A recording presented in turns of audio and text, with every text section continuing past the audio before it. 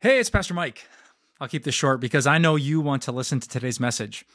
You're here because you want to continue growing in your faith, and we at Time of Grace want the exact same thing for you.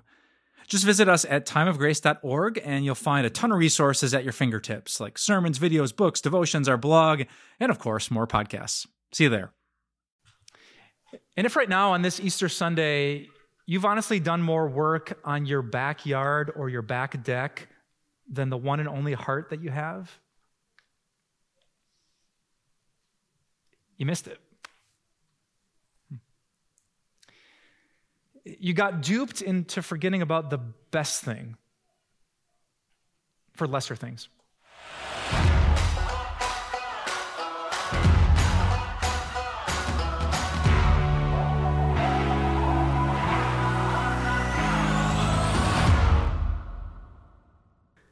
So I was thinking about it this past week, and it kind of hit me that I feel bad for Easter. They say that there are two don't miss moments in the Christian faith: Christmas and Easter. The birth of the Savior who came to rescue us, and his glorious resurrection to prove that he had. But I was thinking culturally, just thinking how the way things work in our lives, and would you agree with me that it is almost impossible to miss Christmas, but it is very, very possible to miss Easter? I mean, not everyone celebrates Christmas or worships Jesus as the Son of God, but it is really, Christmas Day sneaks up on 0 people in American culture. But Easter's a little bit different. You ever think this? When's the last time you had like a, let's do a half day of work, let's dress up and bring gifts at our office Easter party? Right? Christmas, of course, that's a given. When's the last time you saw a kid who had like a countdown chain until Easter morning and a long gift list that they gave to mom and dad and grandma and grandpa and everyone else? When's the last time you had a fight with one of your friends, whether you could play Easter music before or after St. Patrick's Day? It's a vicious social media debate. And have you heard the Pentatonics Christmas album before? Yeah, a bunch of you. And have you heard the Pentatonics Easter album? No, I mean, everyone from Elvis to Justin Bieber has a Christmas album, but no pop stars dropping a dozen hits about the empty tomb of Jesus Christ. And, Christmas, we get like a month preparing our hearts for that big day when it arrives. Whether you're a church person or not, you can't miss it. But Easter, I mean, you're here, so you didn't totally miss it. Or you're watching at home, so you didn't completely whiff on it. But I wonder if this year Easter kind of snuck up on you. And you haven't thought a ton about it or meditated on it or prepared your heart for it. You're here, but Easter in our culture is pretty easy to miss. I was also trying to think, why is that? If in the Christian faith, Easter is a massively important deal, how is it possible that some of us reach this day without being emotionally and spiritually prepared? If you're taking notes at home or in your program, you can grab your pen, because I came up with 2 big answers to that question, why people in our day and in our culture miss Easter. Here's the first one. For some of you, maybe a bunch of you watching at home, we miss Easter because Easter, no offense, seems crazy. I mean, when you really stop and think about the Easter message of Christianity, if it was your first time ever hearing it, if you weren't raised in like a Christian culture, in a Christian home, wouldn't it sound like a bit much? Wait, you're saying this guy Jesus, who had all these amazing teachings about love and God, you're saying he was actually the Son of God? Yep, that's what we're saying. And you're saying that he died one Friday and like his memory like rose up and lives in your hearts? Nope, we're not saying that. We're saying our Jesus had no brain waves, no pulse, and no heartbeats for 36 hours, and then he flipped it. He came back to life on the 3rd day. It just sounds so natural if you've been born and raised with it, but if you're brand new to it, you might be thinking, really?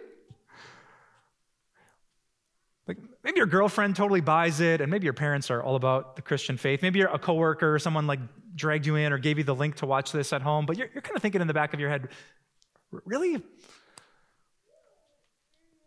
If you're wired to rely on reason and love logic and not just be a person who jumps in and blindly believes things, that's pretty tough to swallow.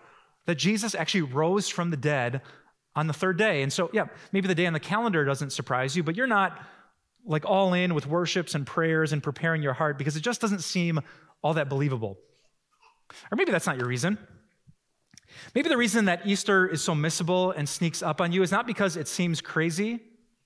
Here's my second answer if you're filling in the blanks, but because life is busy. Is it just me, or does spring feel busier than ever?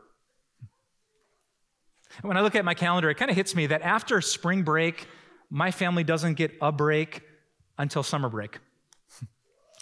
Like here in Wisconsin, we've been cooped up for 4 months, freezing. 6 months, freezing. If you're watching in Florida right now, you need to pray for the good brothers and sisters here in Wisconsin. So finally it starts warming up, and then things get crazy, don't they? There's spring cleaning and there's spring sports, and we're probably starting late, so you're rescheduling games, and you're cleaning out the garage, and you got to rake the backyard and then plant the flowers and plant the garden, and you're just running in every single direction. And then May comes. Do you know how mad May is? There's final exams, and they're studying for tests, and there's confirmations, and there's graduations, and there's the cousin, your brother, your sister. Then there's the graduation party that doesn't happen on graduation weekend because they want it to be their special weekend. And so you're running and running and running. Then there's Mother's Day, and if you miss Mother's Day, you're dead.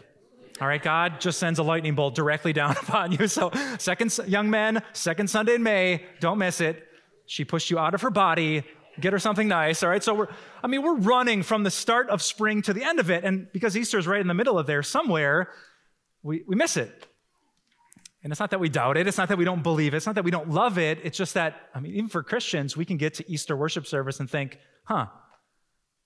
it's here. But no matter where you're at, whether you're not a Christian and it seems crazy, or you are a Christian, you've just been busy, here's the big idea I want to share with you today. The Bible refuses to let you miss Easter. If you're willing to pick up this book and read it, there simply is not a chance that you miss the goodness and the bigness and the amazingness of the message of Easter. And I have the nerdy data to prove it. Write this down. I recently cut and pasted the big chunks of the Bible that have to do with Christmas or the birth of Jesus, especially Luke chapter 2, Matthew chapter 1. And I learned, because I know you were curious about this, that it totaled up to a total of 633 words. That's what the Bible has to say about Christmas. But Easter, I copied and pasted from Luke 24, from Mark 16, from Matthew 28, from John 20 and 21, from 1 Corinthians 15, the epic resurrection chapter of the Bible. And do you know what it added up to? Not 633 words, write this down, 3,575 words. So if you read the Bible is saying to you, whoa, you think you're excited about a little baby in Bethlehem? Let me tell you something that is quintuple biblically important. The Bible tells you, and then it tells you, and then it tells you, and then it tells you, and then it tells you again, don't miss Easter. So last night I had the chance to read all of it, 3,575 words. And what fascinated me so much about those words was this, that whether you think Easter is kind of crazy, or whether you've just been really busy, the Bible has something specific to say to both of you. Like, if you're just here as one of our guests, or if you're just watching at home and you're not sure about the Christian faith, today the Bible is going to speak directly to you about something compelling to maybe make you think this isn't crazy, and it's not blind faith, and there's good reasons to believe that Jesus actually rose from the dead. Or if, like me, you maybe just been a little bit busy and distracted, the Bible's also going to speak directly to you and say, hey, however busy you've been, it might be time to reorder your priorities, because this is such good news and it is so important for your heart and your soul. You don't want to spend another spring missing the bigness of the resurrection of Jesus. So, because you probably have Easter brunch plans, and because our time on TV is limited, I'm not going to read all 3,575 words. I'm just going to read you 12 verses from the account of the Gospel of Luke. Luke chapter 24, we read these words. On the first day of the week, very early in the morning, the women took the spices they had prepared and went to the tomb. They found the stone rolled away from the tomb, but when they entered, they did not find the body of the Lord Jesus. While they were wondering about this, suddenly, two men in clothes that gleamed like lightning stood beside them. In their fright, the women bowed down with their faces to the ground, but the men said to them, "Why do you look for the living among the dead? He's not here. He has risen. Remember how he told you while he was still with you in Galilee?" Here's a Jesus quote. "The Son of Man," nickname for Jesus, "must be delivered over to the hands of sinners, be crucified, and on the third day be raised again." End of Jesus quote. Then the women remembered Jesus' words. When they came back from the tomb, they told all these things to the 11, it's the 11 apostles, and to all the others. It was Mary Magdalene, Johanna, Mary the mother of James, and the others with them who told this to the apostles. But they did not believe the women, because their words seemed to them like nonsense. Peter, however, got up and ran to the tomb. Bending over, he saw the strips of linen lying by themselves, and he went away, wondering to himself what had happened. Peter proudly dismisses the women who are spot on right. And I don't love that he did that, but I actually love that Luke recorded that. It's almost like Luke is speaking to those of you who aren't quite sure about the Christian faith, like, yeah, you're not the first. If you're like, why do people believe this stuff? It seems like nonsense. Like, don't they think bodies don't come back from the dead? Luke is saying to you, do you know who thought that exact same thing?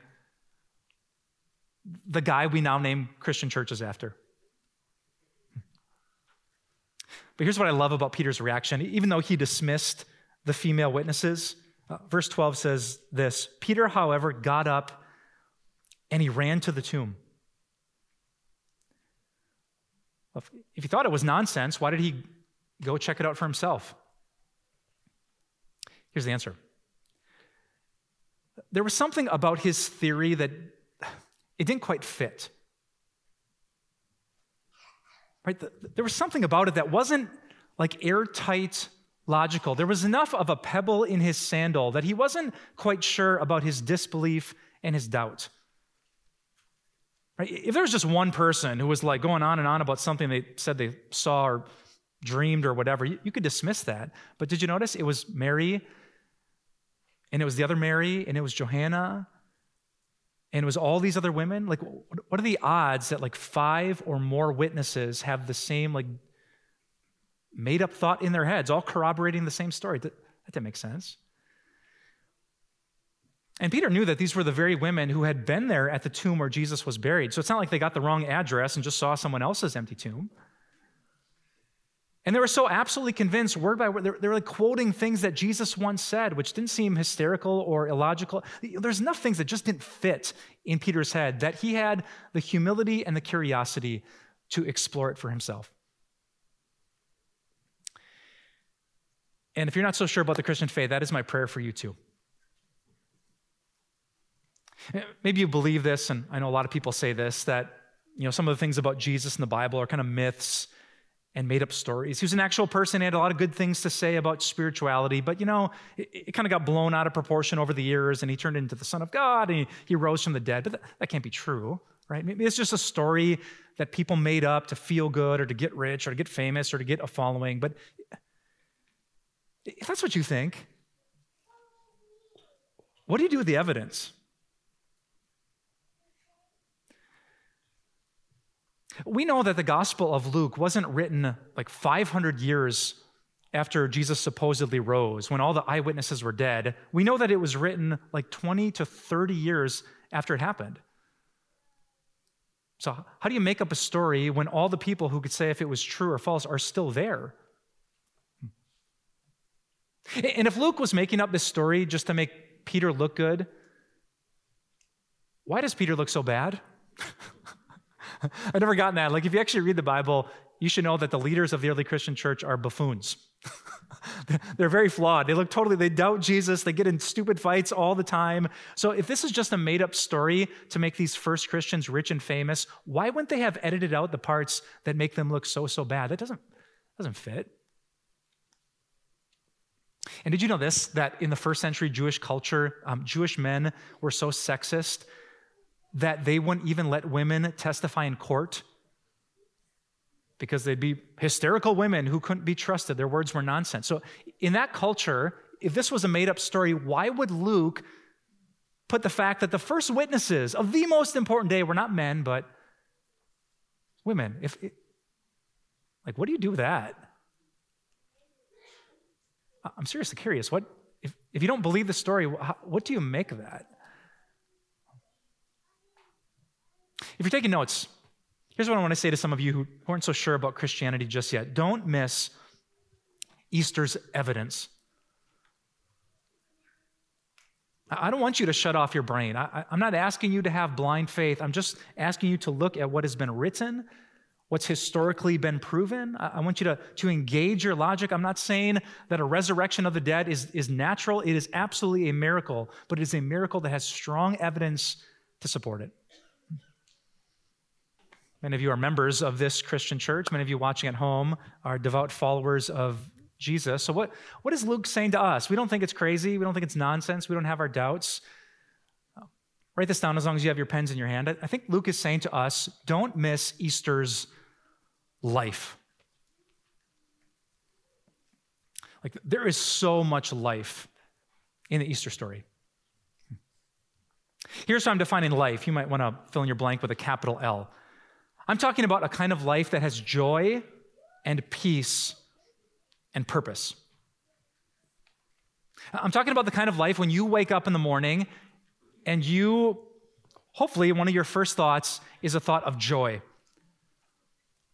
No matter how busy you are, no matter what's going on in your life or your family, you think, I seriously have a good life. Smile starts to creep onto your face. What an amazing day this is. You start to rejoice from the very first moment, joy. And I'm talking about peace. So you get to the end of a day, and it might have been a stressful day, might have been a crazy day. None of the boxes got checked. Stuff happened with people you care about. You made decisions you probably shouldn't have made. You said things you probably shouldn't have said. But instead of living with fear or anxiety or guilt or shame or regret, you're ending the day with peace, joy and peace. And in between, when you wake up and when you go to bed, I'm talking about purpose, where you actually believe that your day mattered. Even if the kids at school didn't notice a thing, even if you could have been at home, your boss wouldn't have known the difference. I'm talking no matter what you do or where you do it or for whom you do it, however many followers you have, however many likes or shares, that doesn't matter. I'm talking about saying, this day mattered. I matter. Life, joy, peace, purpose. I have a hunch that you want it as much as I do. But here's the problem. Life happens. We want capital L life, but then you're just battling anxiety or you're coping with trauma. Trying to keep your family together or recover because she doesn't want to be married to you anymore. You're trying to deal with craziness at work and too few employees and extra hours. You're dealing with final exams and graduation and finding a job, trying to figure out relationships and your next door neighbors. That's the stuff that gets in the way of our joy and our peace and our purpose, doesn't it? And so you and I all have this kind of idea, but if I can get this, that'll fix it. If I could that would give me a good life. But here's the problem. So often you and I go looking for capital L life in all the wrong places. And it's not always falling off the moral cliff and just doing crazy things over the weekend, like living a Vegas lifestyle. Sometimes we just get so focused and so busy with good things that we miss the best things. Do you think when I'm having a really hard season at work, I don't know how to raise my daughters during the teenage years, or I really mess up and just say something just dumb and sinful, and I'm feeling bad at the end of the day, do you think I stare up at the ceiling in my bedroom and think, but Mike, you can moonwalk. It's going to be a good day. like, no, right? And some of you have experienced this. Like, you can have an amazing trip, like all-inclusive in Mexico, eating, and then you get home from the trip, right? How long does the joy of that vacation last? Or the peace of these experiences that it's not that it's bad, and it's not that it doesn't work and help, but if we want like real life with lasting joy, lasting peace, and lasting purpose, we need more than the stuff on our bucket list.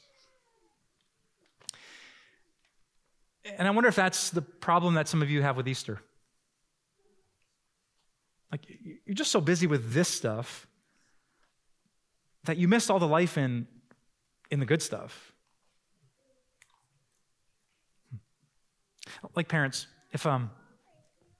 if you literally spent more time shopping for your kids' Easter basket than talking to them about the Easter gospel, you missed it. You got duped into forgetting about the best thing for lesser things. And that's why that angel wasn't just speaking to the women years ago.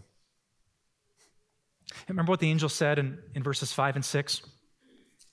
He said this: "Why do you look for the living among the dead? Why are you here? You want life? You want joy? You want peace? You want purpose? It's not here because Jesus is not here. Jesus has risen." I want to tell you today that real life, like if you're after, just like I am, that joy and that peace and that purpose, it is not in an empty tomb, and it is not in the empty, temporary things of this world. It is found in Jesus. If you want life, fix your thoughts on Jesus. Fix your thoughts on the reality that Jesus loved you so much, he died for you, and he wanted to help you so much, he rose from the grave for you. So that tomorrow morning when you wake up and pop out of bed, no matter how much drama and brokenness is in your life, no matter how much depression, anxiety, or weight you're carrying on your shoulders, if you think, but Jesus is alive, there's not a second of a minute of an hour of this day that I have to go through on my own. He is a living good shepherd, and he will never leave me and forsake me. What could be so bad about today if the Son of God is living to be by my side? And then you get to the end of the day with all the regrets and redos you wish you could have, but you think, but Jesus is alive. He is alive to prove that when he said on the cross, it's finished, he meant it, and he did it. That means that every mistake, every failure, every struggle, every bit of shame, and every sin, it's not on me anymore. It's nailed to a cross. God likes me. God loves me. His face, I can't see it, but it's shining down upon me. If Jesus is alive, then I have peace and I have purpose. Now, work might not work out like I wanted to. Life might not go anything according to plan, but my Jesus, who is living and active, who is by my side all day long, he says that what I do matters. Jesus sees every kid who honors his father by obeying on the first time. That matters to him. Jesus sees every one of you who's working and you're kind of snubbed by a snarky email, but instead of replying, you pray and you forgive. That matters to him. When the baby wakes up and cries and you're awake and your wife's awake, and instead of pretending like you're asleep, you get out of bed. Was I the only one that did that? That matters to Jesus. He actually said, if you just give a cup of cold water to a little kid in my name, you will not lose your reward in heaven. You don't have to be rich. You don't have to be famous. You don't have to be, no one even has to see it because Jesus is alive, so he sees all of it. If Jesus was a bunch of bones in a Jewish tomb, he wouldn't wake up with you, he wouldn't walk with you, and he wouldn't be there at the end of your toughest days. But thank God, amen, and alleluia, he's not in that tomb. He is risen. And that means if you trust in him, you are forgiven. Friends, I know it might seem crazy, and I know you're super busy, but don't miss Easter. If you find Easter, you find Jesus, the one who called himself the way and the truth and the life. Let's pray. Jesus, thank you so much for being here. When we're done with this program, when we log off online, when we walk out these doors, life's going to be waiting for us, and so will you. You're going to get up from the chair that you took next to us today, and with all the angels and the Holy Spirit and our Heavenly Father, you're going to be with us. And if that's true, what could stop us? What could stop us from being loved or forgiven or saved?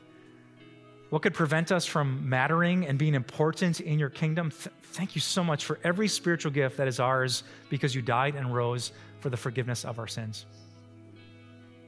Heavenly Father, this day and this week, let's make a huge deal out of Easter.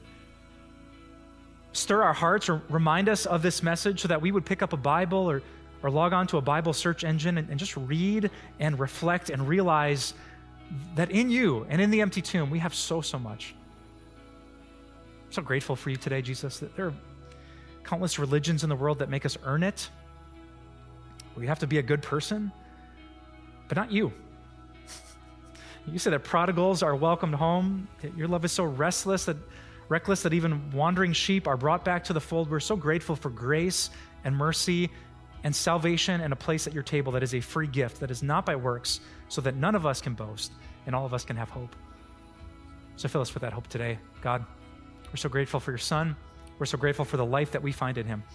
We pray all these things confidently and joyfully in the name of Jesus Christ. And everyone who believed it said, Amen. Do you find Jesus really interesting, but kind of confusing? Maybe today you sense that God is working on your heart and giving you a new excitement about the things of the Christian faith, but you're not quite sure what to do next. If so, you're exactly the kind of person that I wrote this brand new book for called The Basics. It's not AP Bible, and it's not going to answer every question you have about Christianity, but it's going to get you back to the basics of why Jesus is worth following today and for the rest of your life. If you're interested, just go to timeofgrace.org to download your free copy. Cain said to his brother Abel, "Let's go out to the field." While they were in the field, Cain attacked his brother Abel and killed him. David had surrendered himself to his own sinful desires. When word came to David that Bathsheba was pregnant, he hatched a cover-up. "Are you thinking of killing me as you killed the Egyptian?" Then Moses was afraid and thought, "What I did must have become known." Crimes that impact our society today are no different than those committed thousands of years ago. Explore some of Scripture's shocking tales of violence, corruption, repentance, and redemption in my new book, True Crimes of the Bible. You'll investigate cases of horrific sin and extravagant grace as you uncover the truth of God's justice, holiness, mercy, and love.